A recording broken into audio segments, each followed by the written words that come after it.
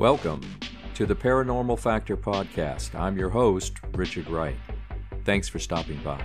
This is the place to explore mysteries, investigate the otherworldly, and share stories of the inexplicable and the strange.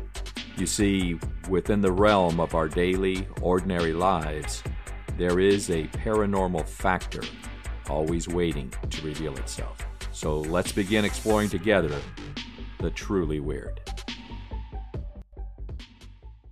Welcome, listeners, and thanks for joining us on the Paranormal Factor podcast. In this episode, we're looking into a fantastic UFO case. People seeing UFOs on the ground and fighter pilots seeing them in the air. Makes for a very compelling story. On September 19, 1976, a UFO was spotted over Tehran, Iran, and everyone freaked out when an investigating F-4 jet locked onto the craft. Its instrumentation went out, and the pilot had to return to base. Then a second F-4 experienced a similar situation with an additional failure of its weapon system. The flight crews and those on the ground were stunned. So what was this UFO capable of affecting the operational equipment of two fighter jets? Well, before we start, just a quick reminder, check out the Paranormal Factor podcast Facebook page. You're going to get a lot of great content there, Monday through Friday. Things like monsters, quizzes, film, TV, and book recommendations, and current paranormal news stories from around the world. Now, on to our episode. At a press conference at the National Press Club in Washington, D.C. on November the 12th, 2007, the pilot of one of the F-4s involved in this incident, then General Parviz Jafari, recounted his ordeal. How he tried to intercept an object which was flashing with intense red, green, orange, and blue lights. Jafari said, 4 other objects with different shapes separated from the main one at different times during this close encounter. Whenever they were close to me, my weapons were jammed and my radio communications were garbled. One of the objects headed toward me. I thought it was a missile. I tried to launch a heat-seeking missile at it, but my missile panel went out. Another followed me when I was descending on the way back. One of the separated objects landed in an open area radiating a high, bright light in which the sands on the ground were visible. We could hear emergency squash all the way, which was reported by other airlines flying at the time, and continued for another couple of days. This incident is regarded by a number of UFO researchers to be one of the foremost UFO encounters ever recorded. Some researchers consider it strong evidence for the extraterrestrial origins of the UFO because there was a blackout on the F-4 just when it was going to fire. Also, instrumental breakdowns on 2 different aircraft while they were on the same chase suggests this was not a coincidence. A military spy satellite also recorded this incident. The DSP-1 satellite detected an infrared anomaly during the time of the event that lasted for about an hour. But the event started with witnesses on the ground, as they cited something extraordinary in the skies above Tehran. In September 1976, people around the Iranian capital city of Tehran were seeing strange lights in the sky. What people on the ground of Iran's capital reported as an object similar to a star but much brighter. And in the early morning hours of that night, 2 Imperial Iranian Air Force F-4 Phantom II jets would be dispatched to intercept this strange UFO. Here's what happened. It was September the 18th, at approximately 10:30 p.m. in the city of Tehran, Iran. A phone call came in to Hossein Perozi, a night shift supervisor at the air traffic control tower at the Mehrabad airport.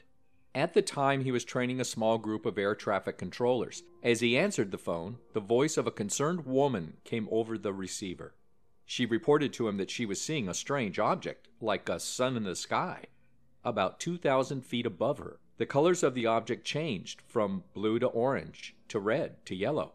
While she was adamant, Perosi knew misidentifications of objects in the sky, well, they happened all the time. So he was quick to discount the event, telling the woman they didn't have any aircraft in that area. He told her it was most likely just a bright star in the night sky. But then another call came in. This witness would describe a similar object. This time they would report that they saw it changing different colors from blue to yellow and to red. It then split in two and would eventually merge back together. Well, now intrigued, Perozzi headed to the deck of the control tower to see if he could spot anything unusual. Through his binoculars, Perozzi saw an object in the northeast part of Tehran. He would conclude it was about 5 miles away at a height of about 6,000 feet. The right end was blue. The left end was blue, and in the middle was a flashing red light. The object was seesawing up and down and moving towards the north very slowly. Perozzi was startled. The erratic behavior left him curious as to what the object could be. But even more curious was that the object suddenly disappeared and then reappeared a mile or so away in mere seconds. And it was stunningly bright. But he was able to make out the shape of the object. It appeared to be almost starfish-shaped. To reassure him that he wasn't hallucinating, he handed the binoculars over to one of the trainees to confirm what he was seeing. The trainee saw the same exact thing. Perozzi was now concerned because of aircraft that might be scheduled to land, and this thing looked like it was getting closer and closer to restricted airspace. Several aircraft were due to cross into the flight information region, and this object was clearly in the space where this was to happen. Then something strange. The incoming flights began to contact the tower, concerned as they were hearing emergency signals coming from an automatic aircraft distress transmitter. The first to report in was an airliner who called and asked if an aircraft had crashed in the area. The pilots had received an automatic signal. Perozzi assured them there was no crashed aircraft, nor had any made a forced landing. Then came several more calls, including a Swiss plane and an Iranian Airlines flight. Both reported hearing the emergency signal.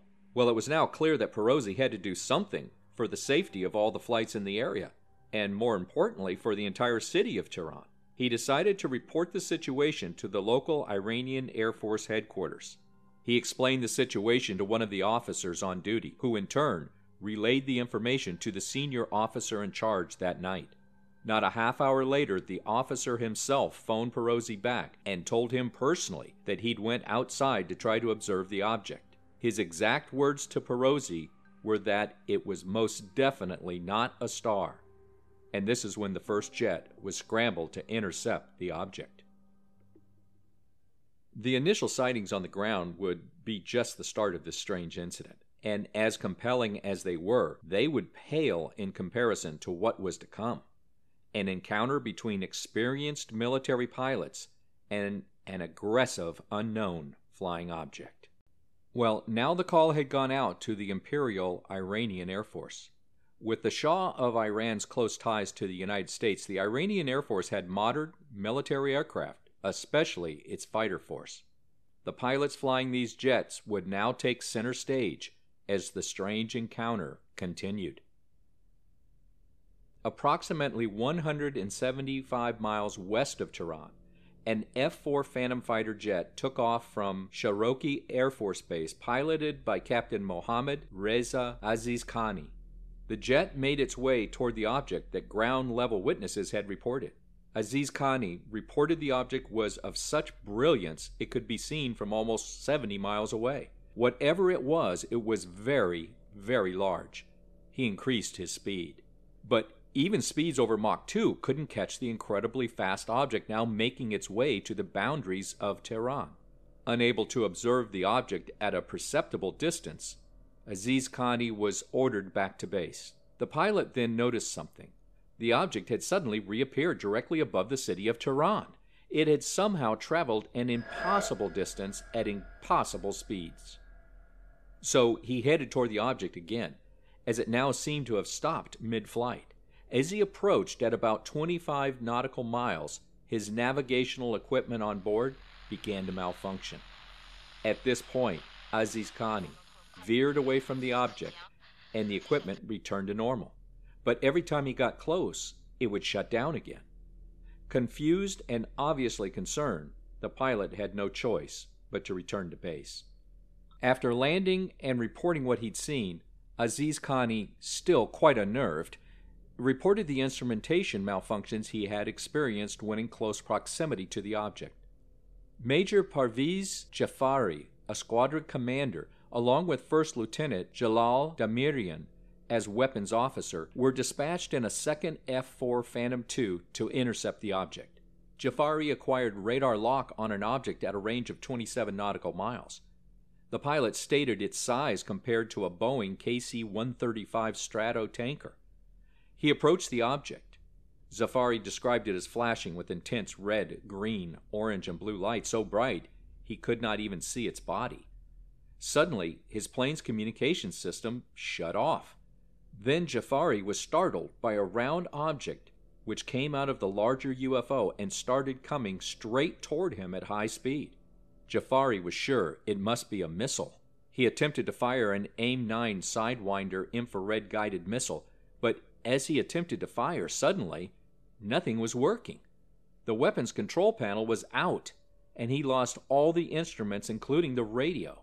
He became very frightened. At this point, if this object got any closer, he genuinely believed he would have to eject from the plane. But looking at his ejection equipment, even it was malfunctioning. To avoid a head-on collision with the object, Jafari banked hard left to avoid it. He turned to look out his window and discovered the object was gone. It was literally nowhere to be seen. Before he could wonder where it had gone, another one of the detached objects began circling his jet. Jafari accelerated and tried to get away from the object, but it continued following him. He made the decision to drop into a quick -G dive. The object shot past him and soon disappeared. Having evaded the oncoming object, his equipment remained shut down and only returned to normal after his jet moved away from the object. Jafari finally got a signal on his radio. When he could finally report to air traffic control, Jafari was ordered to return to base if he was unable to get any nearer to the object, and Jafari cut off pursuit. As he was returning, he told air controllers that the UFO had doubled back on him, and he was in danger of being forced down.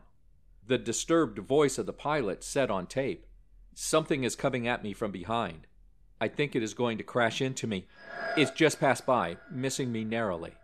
As he started back to base, Jafari looked to his left and saw the main diamond-shaped object up above, but another bright object came out of it and headed directly toward the ground.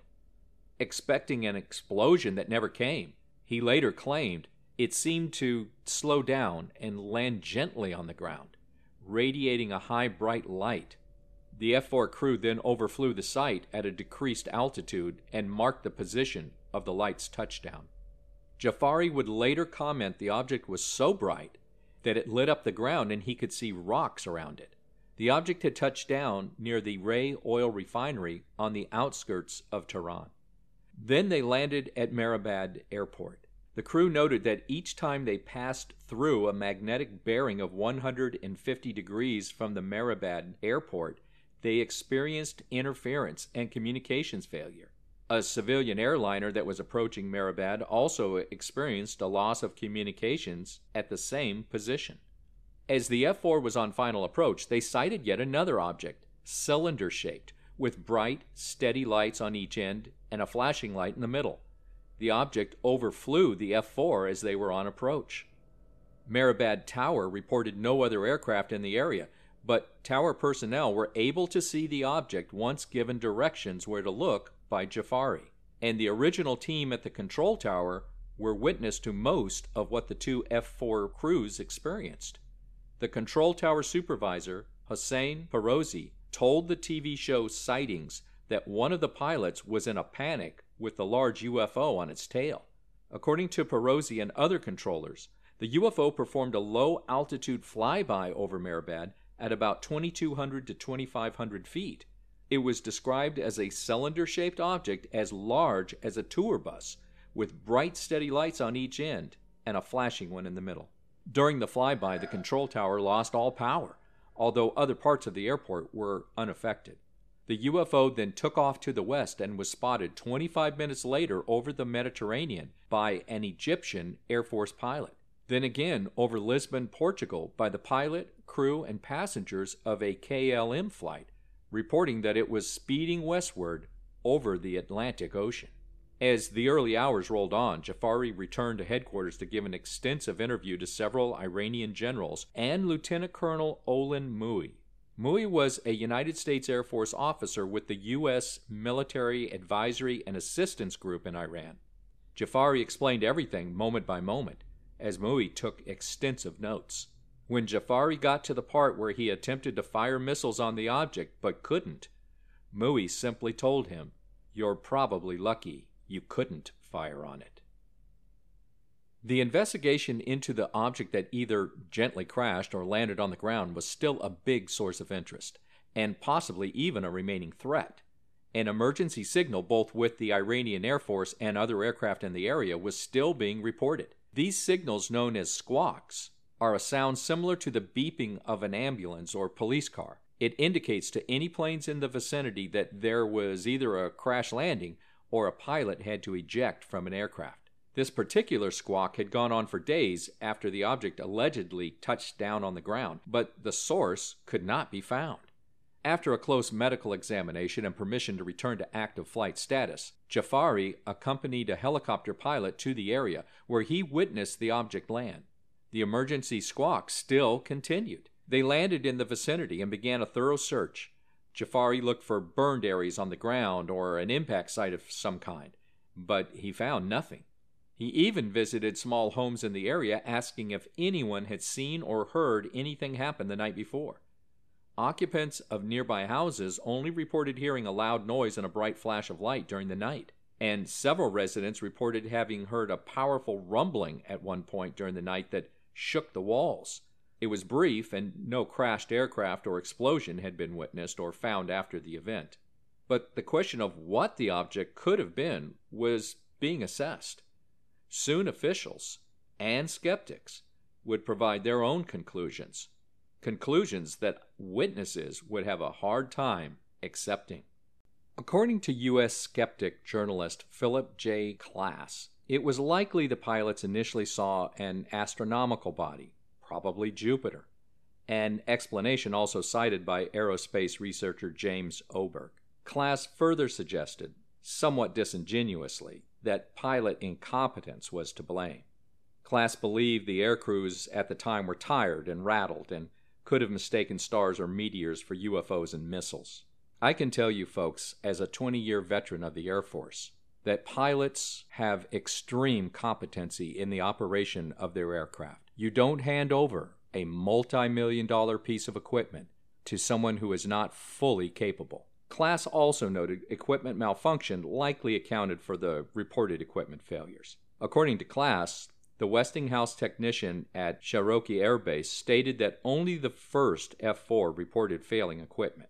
And this F-4 was known for equipment failures with a long history of electrical outages, having been repaired only a month before the incident. But that hardly explains why the aircraft malfunctioned only in close proximity to the UFO. In addition, Klass pointed out radio faults on airliners are not unknown, and that's why they carry backup radio sets. Regarding one pilot's report of bright objects that came at him and that shot straight down into the ground, American skeptic author Brian Dunning believed he had a rational explanation. Dunning observed that September 19th, the day of the incident, was the height of 2 annual meteorite showers, so observation of falling objects or odd lights would not have been unusual.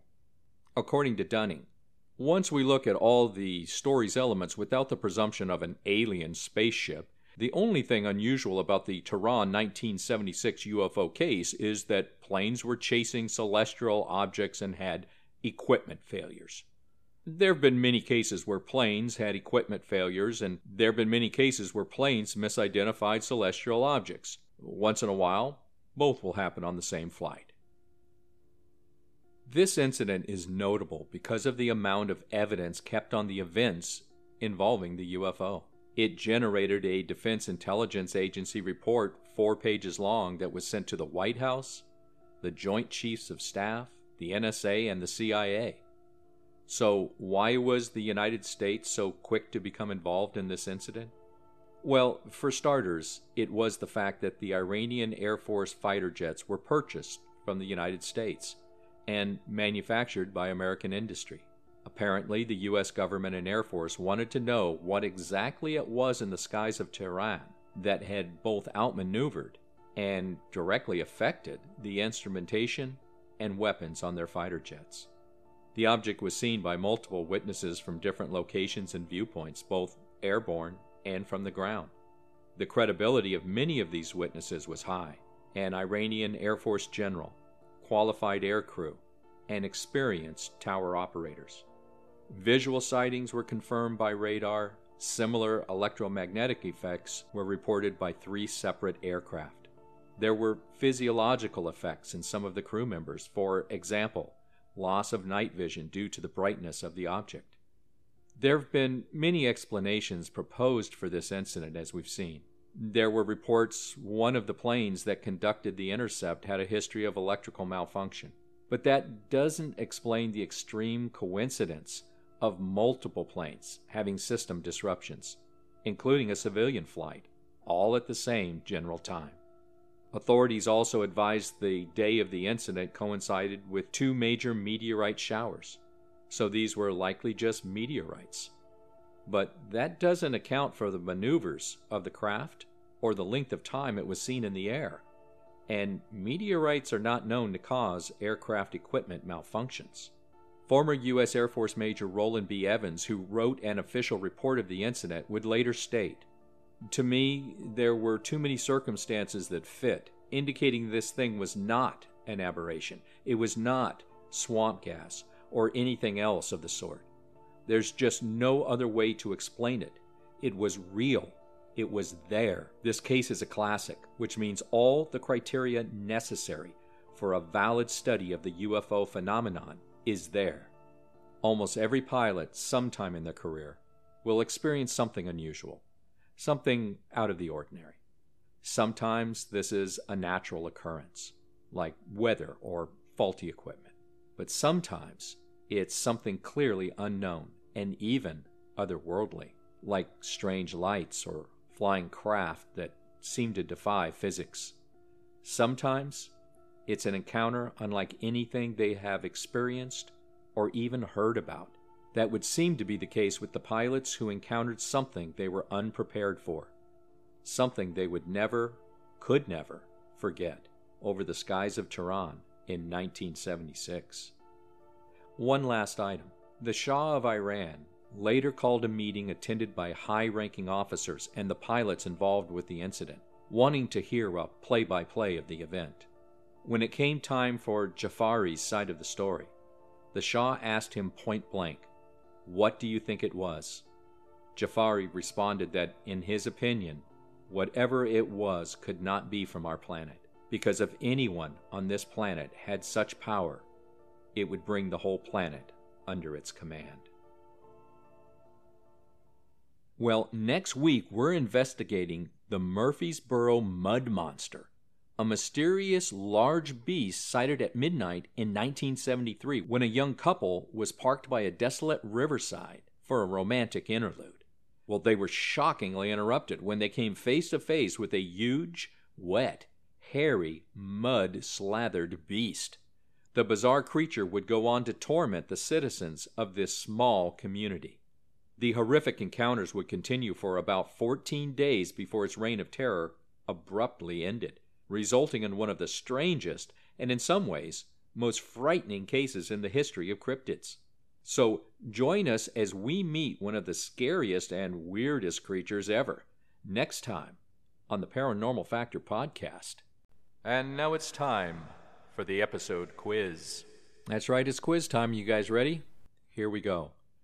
Where have the strange Lemurians been reportedly seen? Is it A, Mount Shasta, B, the Azore Islands, C, the Caspian Sea, or D, Antarctica? Once again, where have the strange Lemurians been reportedly seen? Is it Mount Shasta, the Azore Islands, the Caspian Sea, or Antarctica? And the answer is A, Mount Shasta. California's Mount Shasta has been the subject of an unusually large number of myths and legends, but in particular, it's often said there is a secret city beneath its peaks.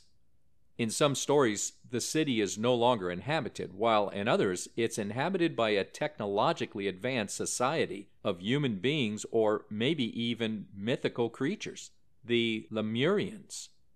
There's a well-known legend that says that somewhere deep beneath Northern California's 14,179-foot-tall Mount Shasta is a complex of tunnels and a hidden city called Telos, the ancient city of light of the Lemurians. They were the residents of the mythical lost continent of Lemuria, which met its ruin under the waves of the Pacific, or the Indian Ocean, depending on who you ask, thousands of years ago. Lemurians believed to have survived the catastrophe are said to have settled in Telos, and over the years their offspring have been sporadically reported wandering around the area. They're described as 7 feet tall, with long flowing hair, often seen wearing sandals and white robes. As an aside, somebody dressed like that and 7 feet tall would certainly stand out. The legend grew from an offhand mention of Lemuria in the 1880s. In 1899, Frederick Spencer Oliver published A Dweller on Two Planets, which claimed survivors from the sunken continent were living in or on Mount Shasta. Oliver's Lemurians lived in a complex of tunnels beneath the mountain. According to another legend, J.C. Brown was a British prospector who discovered a lost underground city beneath Mount Shasta in 1904. Brown had been hired by the Lord Cowdray Mining Company of England to prospect for gold and discovered a cave which sloped downward for 11 miles. In the cave, he found an underground village filled with gold, shields, and mummies, some being up to 10 feet tall. While some people think Lemuria exists only in the mind, others say they've seen tall robed Lemurians shopping in town or traveling in and out of the mountain in cloud-shaped UFOs. Today, some even believe the city of Telos houses 1.5 million Lemurians inside Mount Shasta. One final legend for your consideration. Professor Edgar Lucian Larkin was for many years the director of the Mount Lowe Observatory in Southern California, about 800 miles south of Mount Shasta. He is said to have viewed the Lemurian site on Mount Shasta using his telescope many times. The legend states Professor Larkin said in newspaper and magazine articles that he had seen on many occasions the great temple of the Lemurian village while gazing through a long-distance telescope. Now, whether the Lemurians exist any more than Atlanteans, there is no doubt there's a lot of strangeness associated with Mount Shasta, from Native American legends to frequent UFO and Bigfoot sightings. The mountain, said by visitors, gives off a weird energy, and a supernatural vibe is always evident.